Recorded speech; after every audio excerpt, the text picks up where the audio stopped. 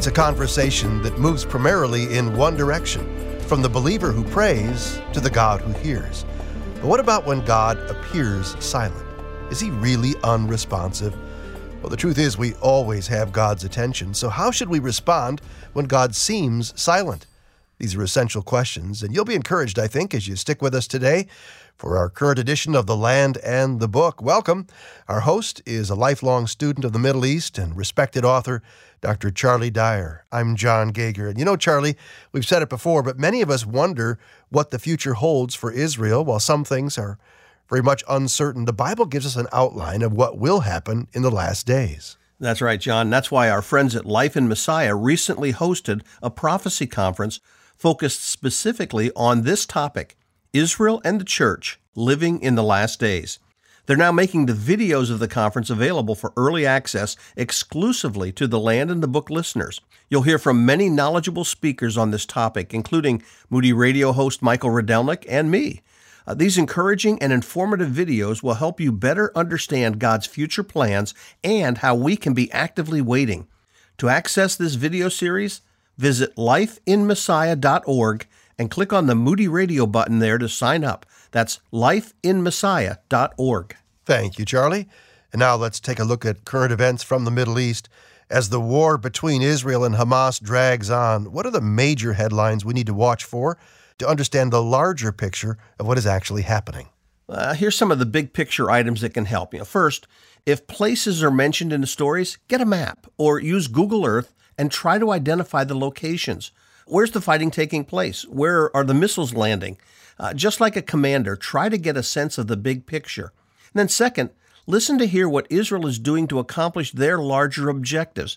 They've said their goal is to eliminate Hamas's leadership, to eliminate Hamas's ability to fire rockets, to eliminate the terror infrastructure, including the tunnels, and to remove Hamas's ability to govern Gaza. So what progress is being made?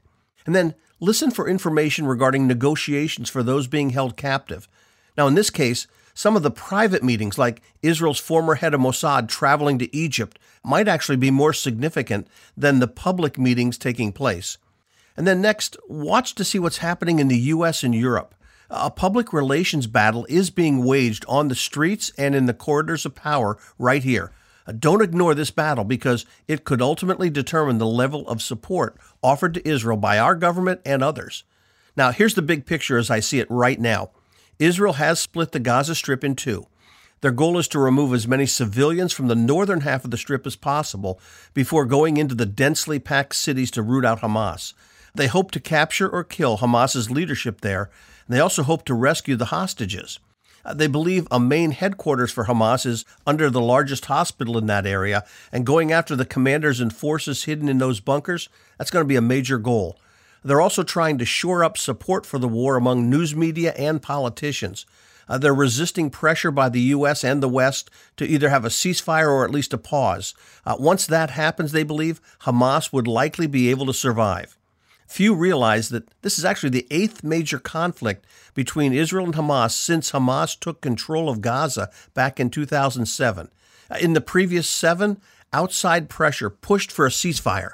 But this time, Hamas slaughtered 1,400 people, women and children, young and old, and Israel is convinced the only way to stop this cycle of violence is to eliminate Hamas. That's why they don't want to stop and why they're not giving in to that pressure to have a ceasefire. Charlie, as you mentioned last week, one of the main casualties in any war seems to be the truth. What are some recent examples of fake news and distorted coverage designed to impact public opinion in this conflict, and how can we avoid being fooled? The amount of propaganda masquerading as news in this war is astounding. And it's true both here in the U.S. and worldwide. So the first step, understand where the propaganda is coming from and knowing where you can go to get reliable news. Now, here's one key fact. Israel has a free press. You can go online and find pro-Netanyahu and anti-Netanyahu reports, right-wing and left-wing takes on what's happening politically and militarily, and failures and successes. Hamas has consistently provided distorted, one-sided coverage. Many of the so-called reporters in Gaza are paid by Hamas, and the reports are sensationalized and they're downright false often. They reported Israel was using white phosphorus. Well, it wasn't true. They reported Israel attacked that hospital, killing 500 to 1,000 people. It turned out to be a misfired Islamic Jihad rocket that landed in the parking lot. They reported Israel attacked a convoy of civilians trying to flee south, but all the evidence points to Hamas ambushing those civilians. They reported an ambulance was hit by an Israeli missile, but they didn't report that the ambulance was being used by Hamas to transport fighters and weapons, not injured civilians. I keep going back. It was Winston Churchill who said, "A lie gets halfway around the world before the truth has a chance to get its pants on." And that leads to the next step in how to avoid getting fooled. Don't jump to conclusions before hearing the rest of the story. Even the mainstream media has been guilty of reporting statements without first checking the facts. Finally, and this is really important, avoid video reports from social media, especially those from TikTok.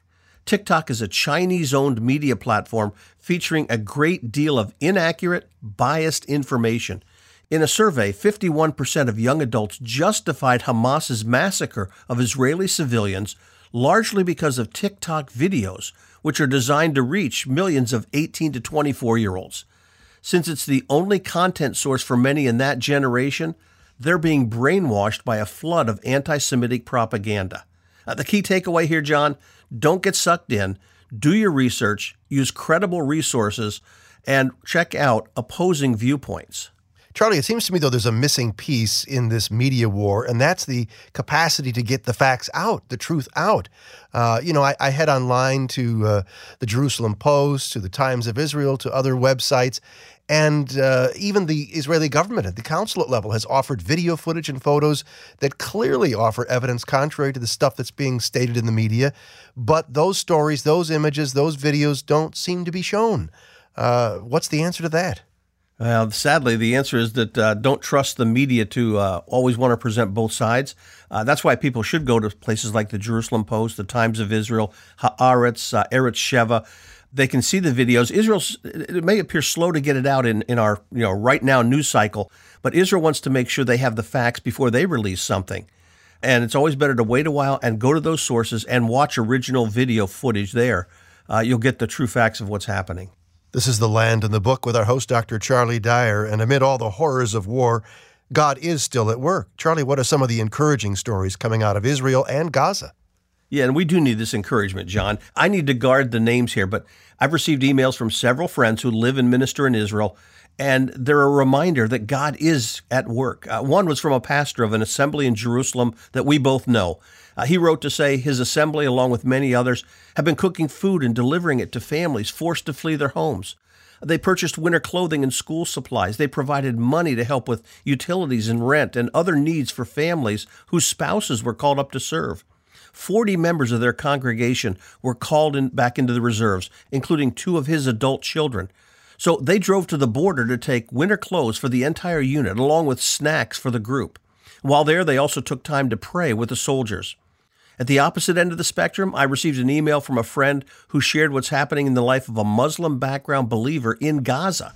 That believer sent a goodbye text expressing his love for Israel and his disdain for Hamas. He expects his life to end, and he is in physical danger, but he remains bold in sharing his faith. Finally, I saw a Facebook post from the wife of a believing Jewish guide.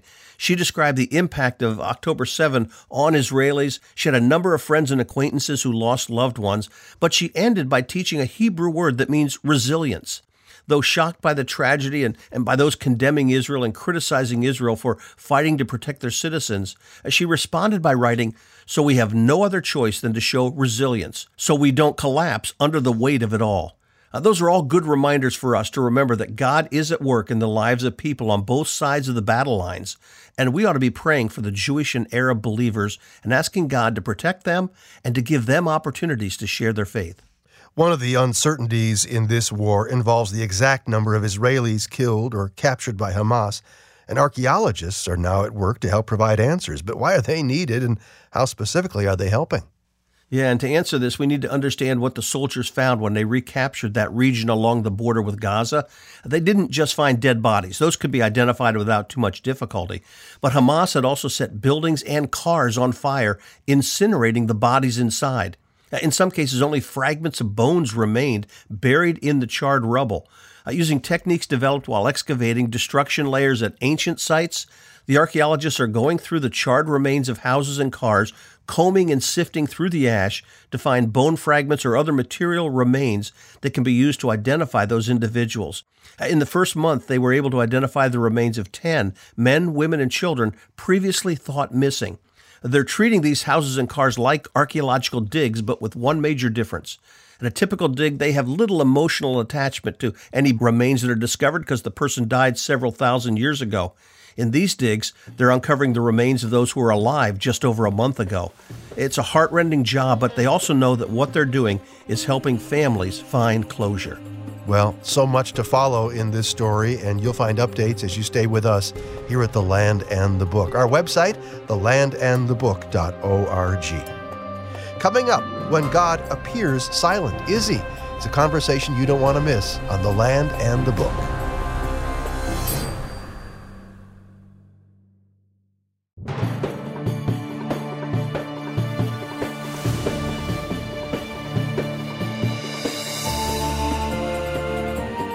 Prayer. It's a conversation that moves primarily in one direction, from the believer who prays to the God who hears. But what about when God appears silent? Is he really unresponsive? The truth is, we always have God's attention, so how should we respond when God seems silent? These are essential questions, and we're about to explore them in depth next. Hey, welcome to segment 2 of The Land and the Book. I'm John Gager, inviting you to pause with me right now for a quick, refreshing idea on sharing the love of Christ with a Jewish friend. Obviously, any conversation about Jesus is a spiritual conversation, and if it's a spiritual conversation for Jesus, you have to wonder, isn't there opposition, particularly when you're sharing your faith with Jewish people, opposition to that very conversation? Wes Tabor is an ambassador for Life in Messiah. What do you think? Is there opposition? Well, of course. God sets his love and his name on Israel, and we know whatever God especially loves, Satan especially hates. So 3 things we know about Satan. He can't annihilate the Jewish people physically, though he has tried, right? Pharaoh, Haman, Hitler. Yeah. Satan also seeks their spiritual destruction through false religion, idolatry, the occult, good works, atheism. He doesn't care what they believe as long as they don't believe the truth. And third, Satan doesn't want us to share the gospel or Jewish people to believe it. All right, so our response then is still boldness. Get out there, do it because we've been called to. Amen. Yeah, and we have the scriptures that encourage our hearts. Greater is he who is in you than he who is in the world, 1 John 4:4. And Yeshua promised that the gates of hell will not prevail against his church, which is made up of Jews and Gentiles. Amen. Wes Tabor with Life in Messiah here on The Land and the Book. Dr. John Kessler is a writer and contributing editor for the Moody Bible Institute publication known as Today in the Word. For 25 years, he served as a faculty member at Moody, and before that, he was a pastor in Central Illinois for 9 years.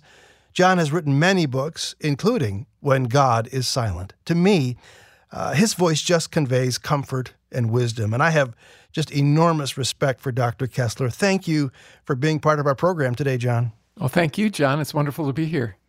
You, of course, are not unaware of the vast number of books that have been written on prayer. And while most of them are probably more in the how-to category, what made you want to write this one?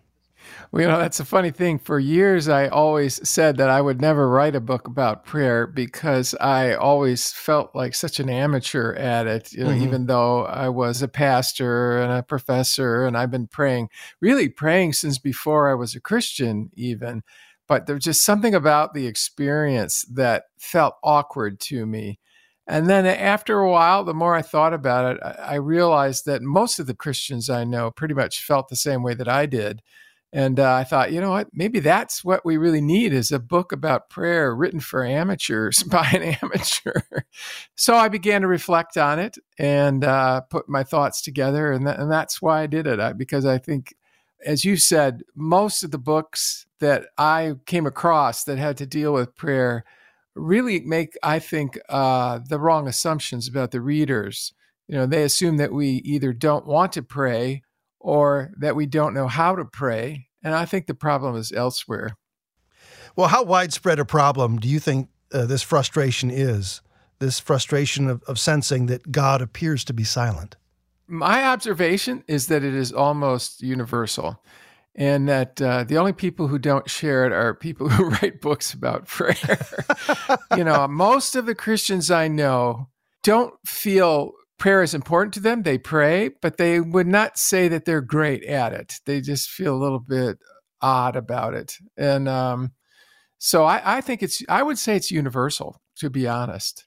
And certainly the experience, this sort of one-sided conversation with God, that's almost universal. I know that there are some people who, when they talk about their prayer life, they will make it sound like, I talk to God and then he talks back to me and then I talk to him and he talks back to me. That has never really been my experience. And it is not the experience of most of the Christians that I know. And I'm not saying that it never happens or that it couldn't happen, but I don't think it's normative. Hey, how much of our complaining about God's silence arises from basic biblical ignorance? We perhaps believe incorrect or erroneous things about God's relationship to our prayers. What about that?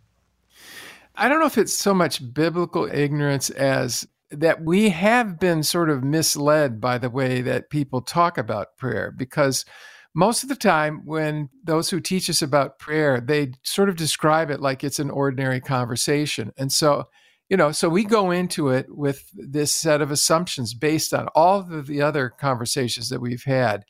Now, it is ordinary conversation in one sense. What is prayer? Well, in its essence, it's just talking to God. But when I look at all of the other conversations I have with people, there are elements involved there that are not present when I talk to God. For example, even when I'm not talking to you face to face, there are cues that I'm listening to the tone of your voice, the pitch. There's an interaction going on. I say something, you say something, I say something. So there's a cooperation in the conversation. That's really not the case when it comes to prayer. When I pray, it's not that God has not spoken.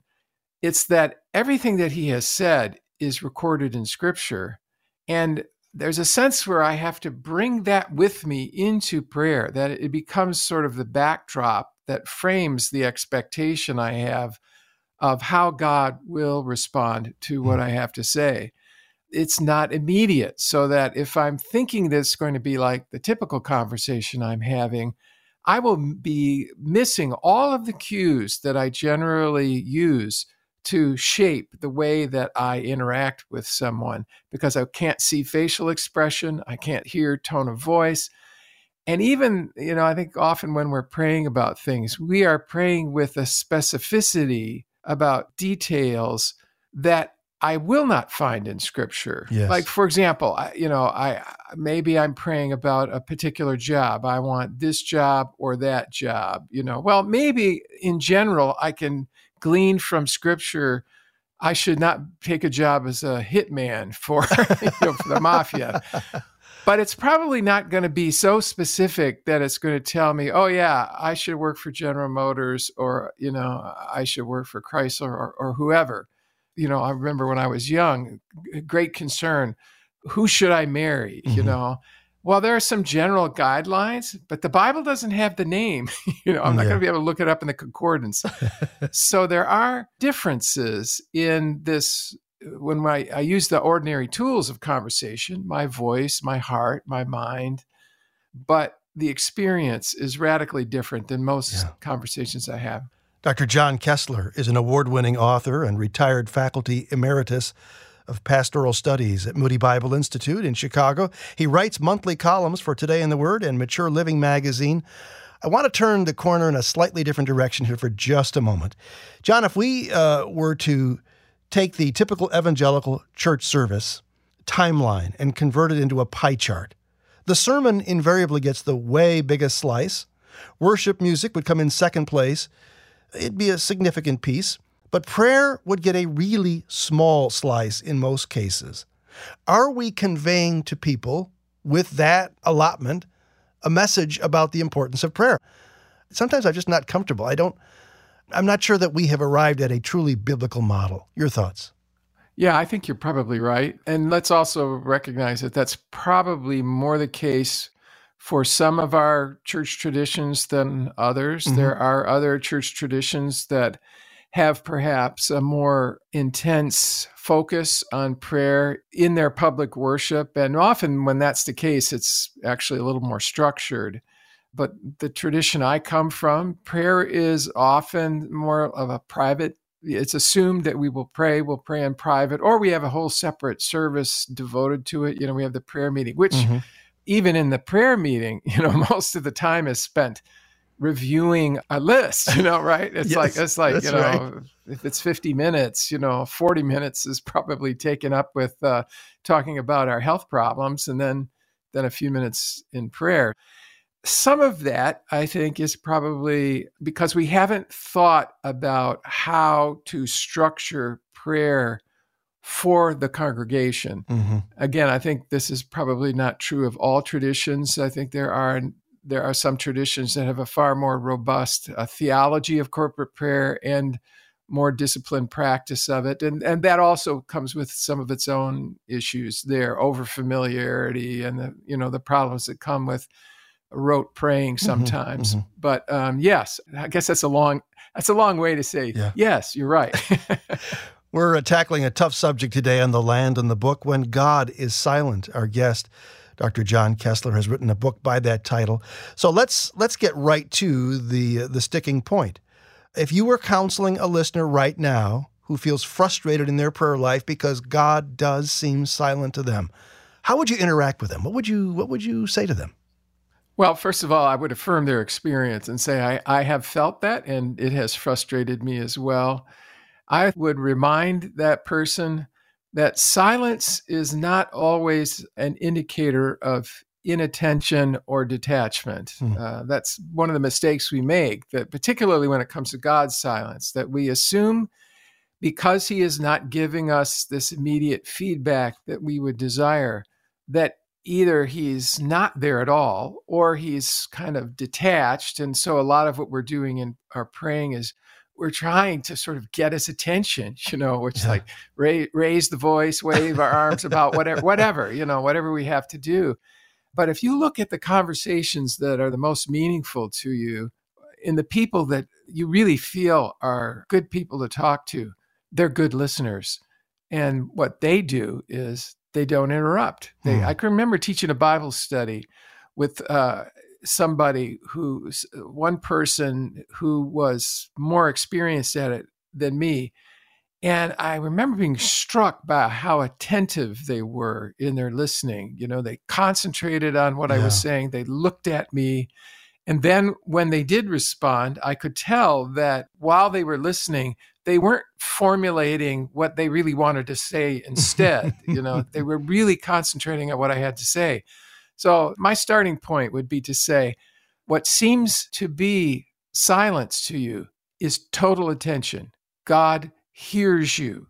And of course, what John tells us in his letters is that if we know that God hears us, we know that God will respond to our prayer. That's very affirming. I like that.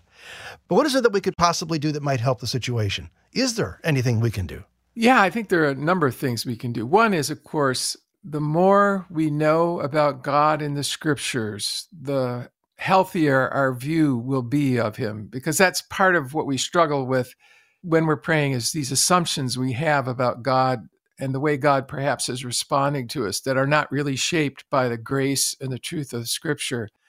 Another thing we can do is something that the psalmist frequently does. When you read through the Psalms, you can see the psalmists, those who wrote the Psalms, struggling with the same issue, because they often express sort of frustration about their prayer experience or the way God's responding to their prayers. And the thing that the psalmist does, the psalmist talks to himself. And it does it in a number of ways. Sometimes when the psalmist is talking to himself, he's sort of a self-coach. He tells himself not to lose heart, not to lose faith, that God will act on his behalf.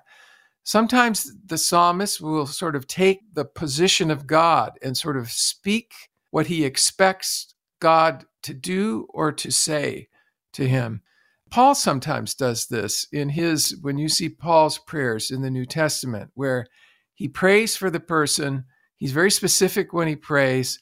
And he also voices what he expects God to do as a result of that prayer. And then I think, really to be brutally honest, just to be frank, to disclose your heart when you pray. Open your heart to God as it truly is, rather than coming to God and basically trying to tell God what you think he wants to hear from you, because the only one you're fooling there is yourself. He can see right through you. Well, as I promised at the outset, this conversation to me has felt like just a nice dialogue with a trusted friend, a wise counselor, and Dr. John Kessler is certainly that. And you can dig deeper into this subject as you check out his book, When God is Silent. A link to that book and to John's website is at our website, thelandandthebook.org, thelandandthebook.org. John, we want to have you back. Hope you'll carve out some time to spend with us. Oh, I'd love to do that, John. Thanks for having me. All right. Charlie Dyer's back, and I'm looking forward to a fresh set of your Bible questions coming up next here on The Land and the Book.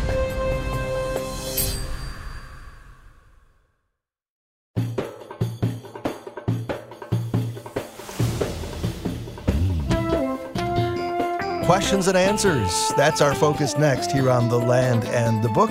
Welcome to segment 3. I'm John Gauger, our host. The guy offering the answers is Dr. Charlie Dyer. He's a former pastor, a lover of the Bible, a student of Scripture, a student of Israel, and he welcomes your questions anytime. Right, Charlie? I do, John. I love it. What is the process, by the way? Somebody emails us at thelandandthebook@moody.edu. It goes right to you, right?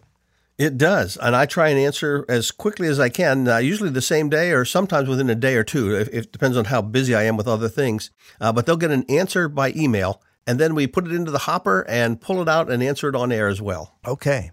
Well, many of us wonder what the future holds for Israel, and while some things are uncertain, the Bible gives us an outline of what really will happen in the last days. Yeah, and our friends at Life in Messiah recently hosted a prophecy conference focused specifically on the topic, Israel and the Church, Living in the Last Days.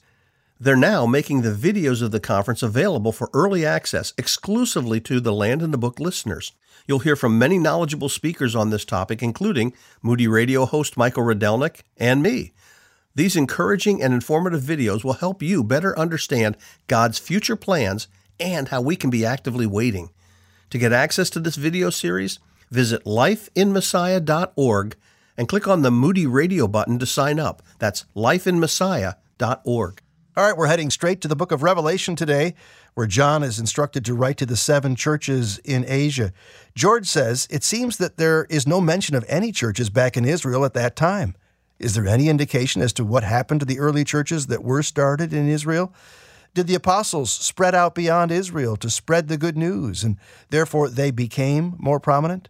Well, the book of Acts does help us trace the growth and development of the early church. When the church began on the day of Pentecost in Acts 2, it was a church made up of Jewish believers. But as the book of Acts develops, we see the Jewish people begin to reject the message of the apostles. And as a result, the early church leadership in Judea experienced persecution. Stephen was stoned, and it says that persecution rose against the church at that time, and all except the apostles were scattered throughout Judea and Samaria. So as the church in Jerusalem grew smaller and weaker, those forced to scatter began sharing the gospel wherever they went. And Acts begins to focus on the ministry of the Apostle Paul. Wherever he went, he preached to the Jews first, but also to the Greeks, to the Gentiles, and the Gentile church began growing. Now, there were still believers and churches in Israel during this time, but they were small and poor and persecuted. We're told in Acts 11 there was a famine in the larger region, which must have added to their struggles. In fact, a collection was taken among the churches in Antioch to provide for the brothers living in Judea, it says. So apparently the church in Jerusalem and in that region just kept growing smaller and struggling, while the churches in the other areas grew and prospered.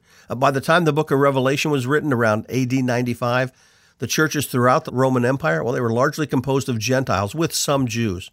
And Jesus chose the 7 churches in Asia Minor to represent 7 different types of churches found in any given age. These 7, and not the struggling church in Judea, best mirrored the state of the church throughout history. Mark says, I have recently heard a couple of times that the Apostle Paul had been in prison 3 different times. By my count, Paul was imprisoned 4 separate times for durations of about 2 years each, in Philippi, Caesarea, in Rome under house arrest, then in Rome in the dungeon before he was executed. Is the Caesarean imprisonment under Felix generally overlooked, Or are the Roman governments generally counted as one imprisonment? Yeah, I'm not sure who you heard from, but by my last count, I actually can find 5 times, I think, when Paul was imprisoned. The second one in the Roman barracks in Jerusalem usually isn't counted. So if you take that one out, because it was only a few days, then I see the same 4 that I think you do. He was imprisoned in Philippi for 1 night in Acts 16. He was imprisoned in Jerusalem in the Roman barracks. That's that one I just mentioned in Acts 22. He was imprisoned in Caesarea then, where he was taken for 2 years, Acts 23. Then his first imprisonment, which was a house arrest in Rome. That's how the book of Acts ends. And then his final imprisonment in Rome, which is not mentioned in the book of Acts, but I think is referenced in 2 Timothy chapter 4, and that's where Paul was finally put to death. That question, by the way, from Mark, who listens to us on 103.3 in Cleveland, WCRF. Good to connect with a Moody Radio listener there. George takes us to 1 Timothy 5:8. We're told that those who do not care or provide for their own household are worse than unbelievers. Yet in Luke 9, verses 59 and 16, Jesus told the man, "Let the dead bury the dead." Apparently, the man's father was still living, and he wanted to care for his father until he died. Would this have been wrong for this man to want to care for his father, or was he just making an excuse for not wanting to follow Jesus? Yeah, and I think the answer is found by looking carefully at both verses in context. In 1 Timothy 5:8, Paul's talking about the practical outworking of faith in demonstrating support for one's family. An individual who would deliberately allow his family to suffer material need isn't demonstrating genuine godliness. That's what Paul is saying there. Now, in Luke 9, though, the issue isn't providing for one's family. Jesus called on the man to follow him. Jesus was on his way, by the way, to Jerusalem for ultimately to be put to death. But he's calling on this man to follow him. The man asked to be excused so he can go bury his father. But if his father had already died, he would already be taking care of those arrangements since burial took place the same day you died. So as we look at that passage, what he's really saying is, my dad is still around. If I can just stay with him until he dies, which may be next week, next month, next year, who knows? He doesn't give an impression. We don't know if his father was even sick. But Jesus stresses the cost of true discipleship. He said, if anyone would come after me, he must deny himself, take up his cross daily, and follow me. So the encounter with this man happens as Jesus is heading to Jerusalem, and the man is really looking for an excuse, and a rather flimsy excuse, why he should be excused from following Jesus. Here's a question from Frederick. He says, in a recent Q&A on Revelation 7, you referred to the 144,000 as Jews. Shouldn't it be 144,000 Israelites? Judah and Benjamin were called Jews. Revelation 7, verse 4 refers to all the tribes of the children of Israel, not Jews. Plus, I can't find anywhere in the King James where it's the God of the Jews or the God of the Christians, but everywhere it's the God of Israel or the God of the children of Israel, the people of Israel, his people Israel. So if we believe in Christ Jesus as God on earth, aren't we all Israel, which means a prince of God? Well, okay, there's 2 parts to that question, and I agree with the first part, but not the second. You're correct in noting the 144,000 are from all the tribes of Israel, which is what 7:4 actually says. Now, I was using Jew in a less technical sense to refer to all Israelites. That's similar to what John did in John chapter 5 and John chapter 6, where he talks about a feast of the Jews, referring to one of the feasts where all Israelites were to travel to Jerusalem. Paul does the same thing elsewhere. He says he was giving the gospel to the Jew first and also to the Greek. So, I was using it wrong, and they are 144,000 from the 12 tribes of Israel. But I do disagree with your second part of the statement, which says all believers today are Israel. Now, the key passage in this regard is Romans 11, which is the one place where Paul specifically talks about the relationship between Israel and the church. And in verses 25 to 26, he says, don't be ignorant of the mystery that Israel has experienced a hardening in part until the full number of Gentiles has come in, and then all Israel will be saved. So in that passage, Israel refers to the ethnic national Israel, and Paul makes that distinction between them and the church. He doesn't equate the church as being Israel. Lenny wants to know, what happened to the Amalekites? What nation were they absorbed into? What nation are they today? Well, this one gets a little complex. That's kind of a fascinating question, actually. One detail is in Saul's campaign. Remember, Saul was sent against the Amalekites in 1 Samuel 15, and they were a nomadic tribe. It says they were living south of Israel and into the Sinai region. And apparently, another part of the tribe lived in what's today southern Jordan and northern Saudi Arabia. So 2 parts to this tribe had separated. And I say that because Saul takes care of the Amalekites south of Israel, and then David also has a campaign against them later. But the ones who are on the eastern side of the Jordan River and east of the Dead Sea, well, they're mentioned in the book of Judges, in Judges chapter 6. They're the ones who came into Israel in the time of Gideon. And they were part of the Amalekites, the Midianites, and the sons of the east, it says, who attacked Israel. So we're never told what happened to the remnant of all these Amalekites. My best guess, they were probably absorbed through intermarriage into some of the other large nomadic tribes that also remained south and east of Israel. Apparently, they still remember their ethnic background because later in Esther chapter 3, we're told about Haman, the son of Hammedatha, the Agagite, Agag being the king of the Amalekites in the time of Saul. So he could trace his lineage back to Agag, but likely they were simply swallowed up into these other Bedouin groups and lost their distinction as a unique tribe. John says, when you go to Israel, can you visit the Dome of the Rock? And if so, can you share what this place means to you as a Christian? Well, I've been to Israel. I've been to the Dome of the Rock. A number of years ago, though, I decided not to go there and take groups there because you actually have to pay to go in and you were supporting the work they're doing. And right now, you're not even allowed inside.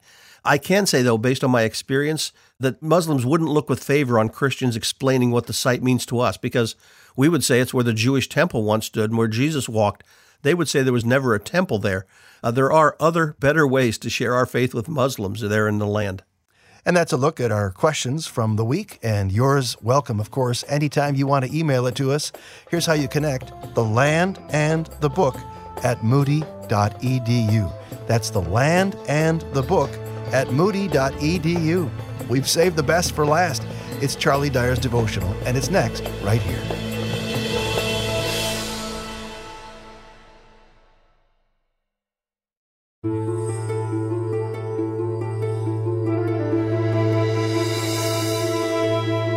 The Bible says there is wisdom in the counsel of many.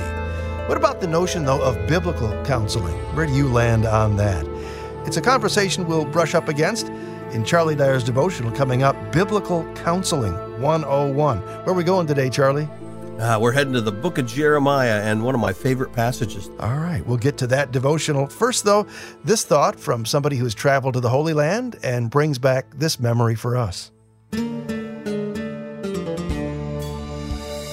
Hi, I'm calling from Spokane, Washington, and I just wanted to comment that I did go to Israel and took a Holy Land tour about 4 years ago, and it was life-changing for me to put everything in perspective as far as the Bible went.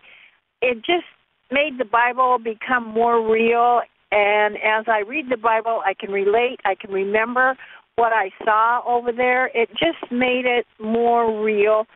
Actually, I'm kind of a visual person, so it really made an impact on me, and I would suggest that anyone that could, by any means, get over there and go through that, it would change your life forever. I went to Israel in 1983. I've taught Sunday school now for probably close to 30 years or more. But going to the Holy Land made such an impact on my life. Now when I'm teaching or when I'm reading the Word of God, I can see the areas that I saw back that long ago, and just made it more dear to my heart. I'm intrigued with your title today for the devotional segment, Biblical Counseling 101. Charlie, take it away. Yeah, John, thanks.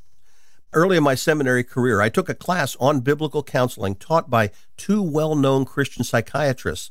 I learned to appreciate both of them, but I did have some concerns as the class began.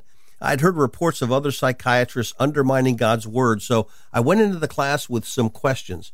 But during the very first class session, two events happened that dispelled my anxiety.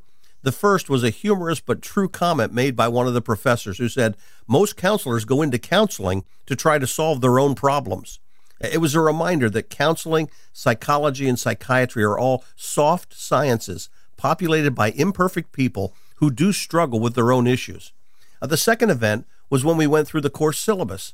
One requirement was memorizing Scripture, and the first Scripture we were to memorize was Jeremiah 17, verses 9 and 10, which the one professor called the foundation for all biblical counseling.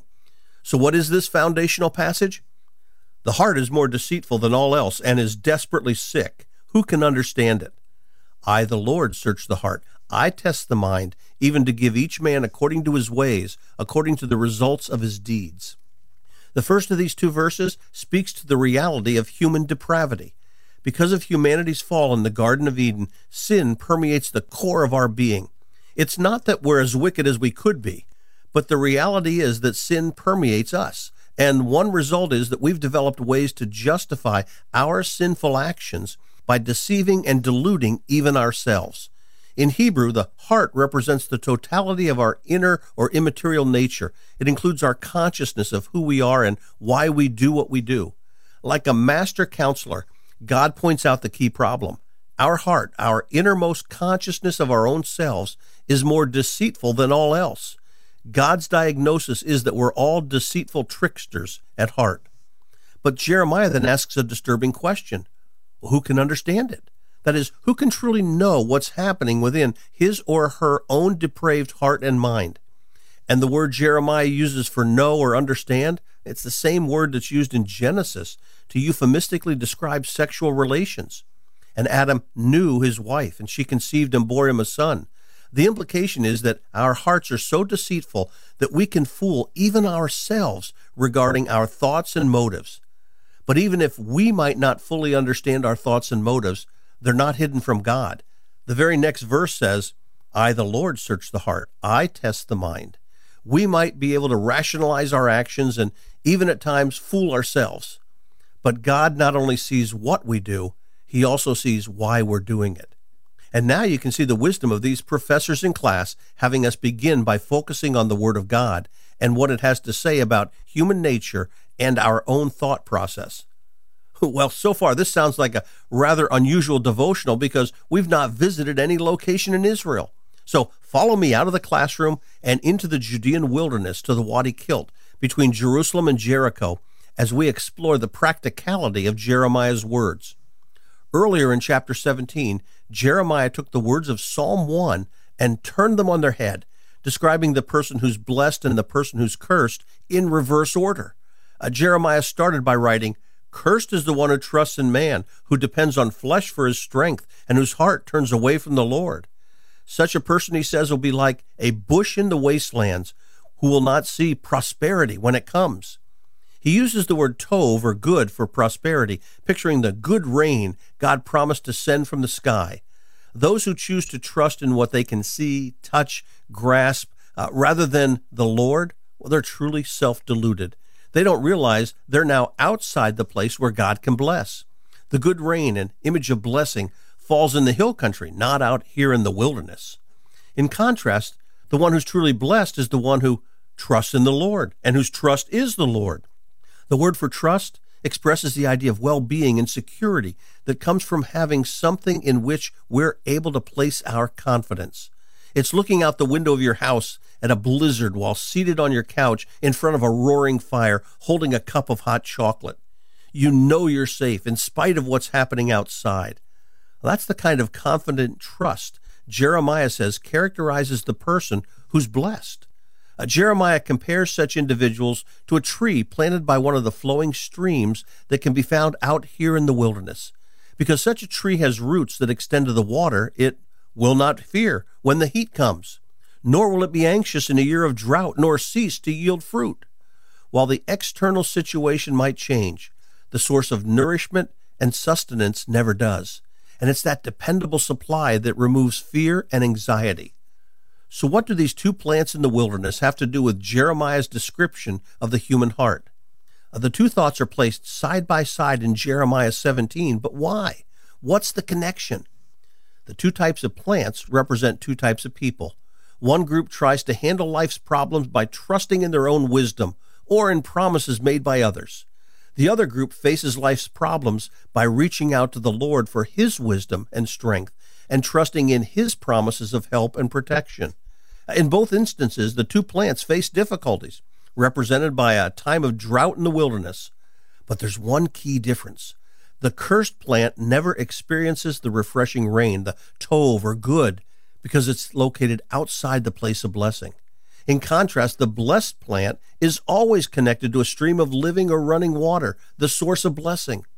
It will experience times of trouble. The heat and the drought experiences of life will come, but the nourishment it receives from the living water sustains it in those times of difficulty. And that's when Jeremiah applies this reality to the truth of verses 9 and 10.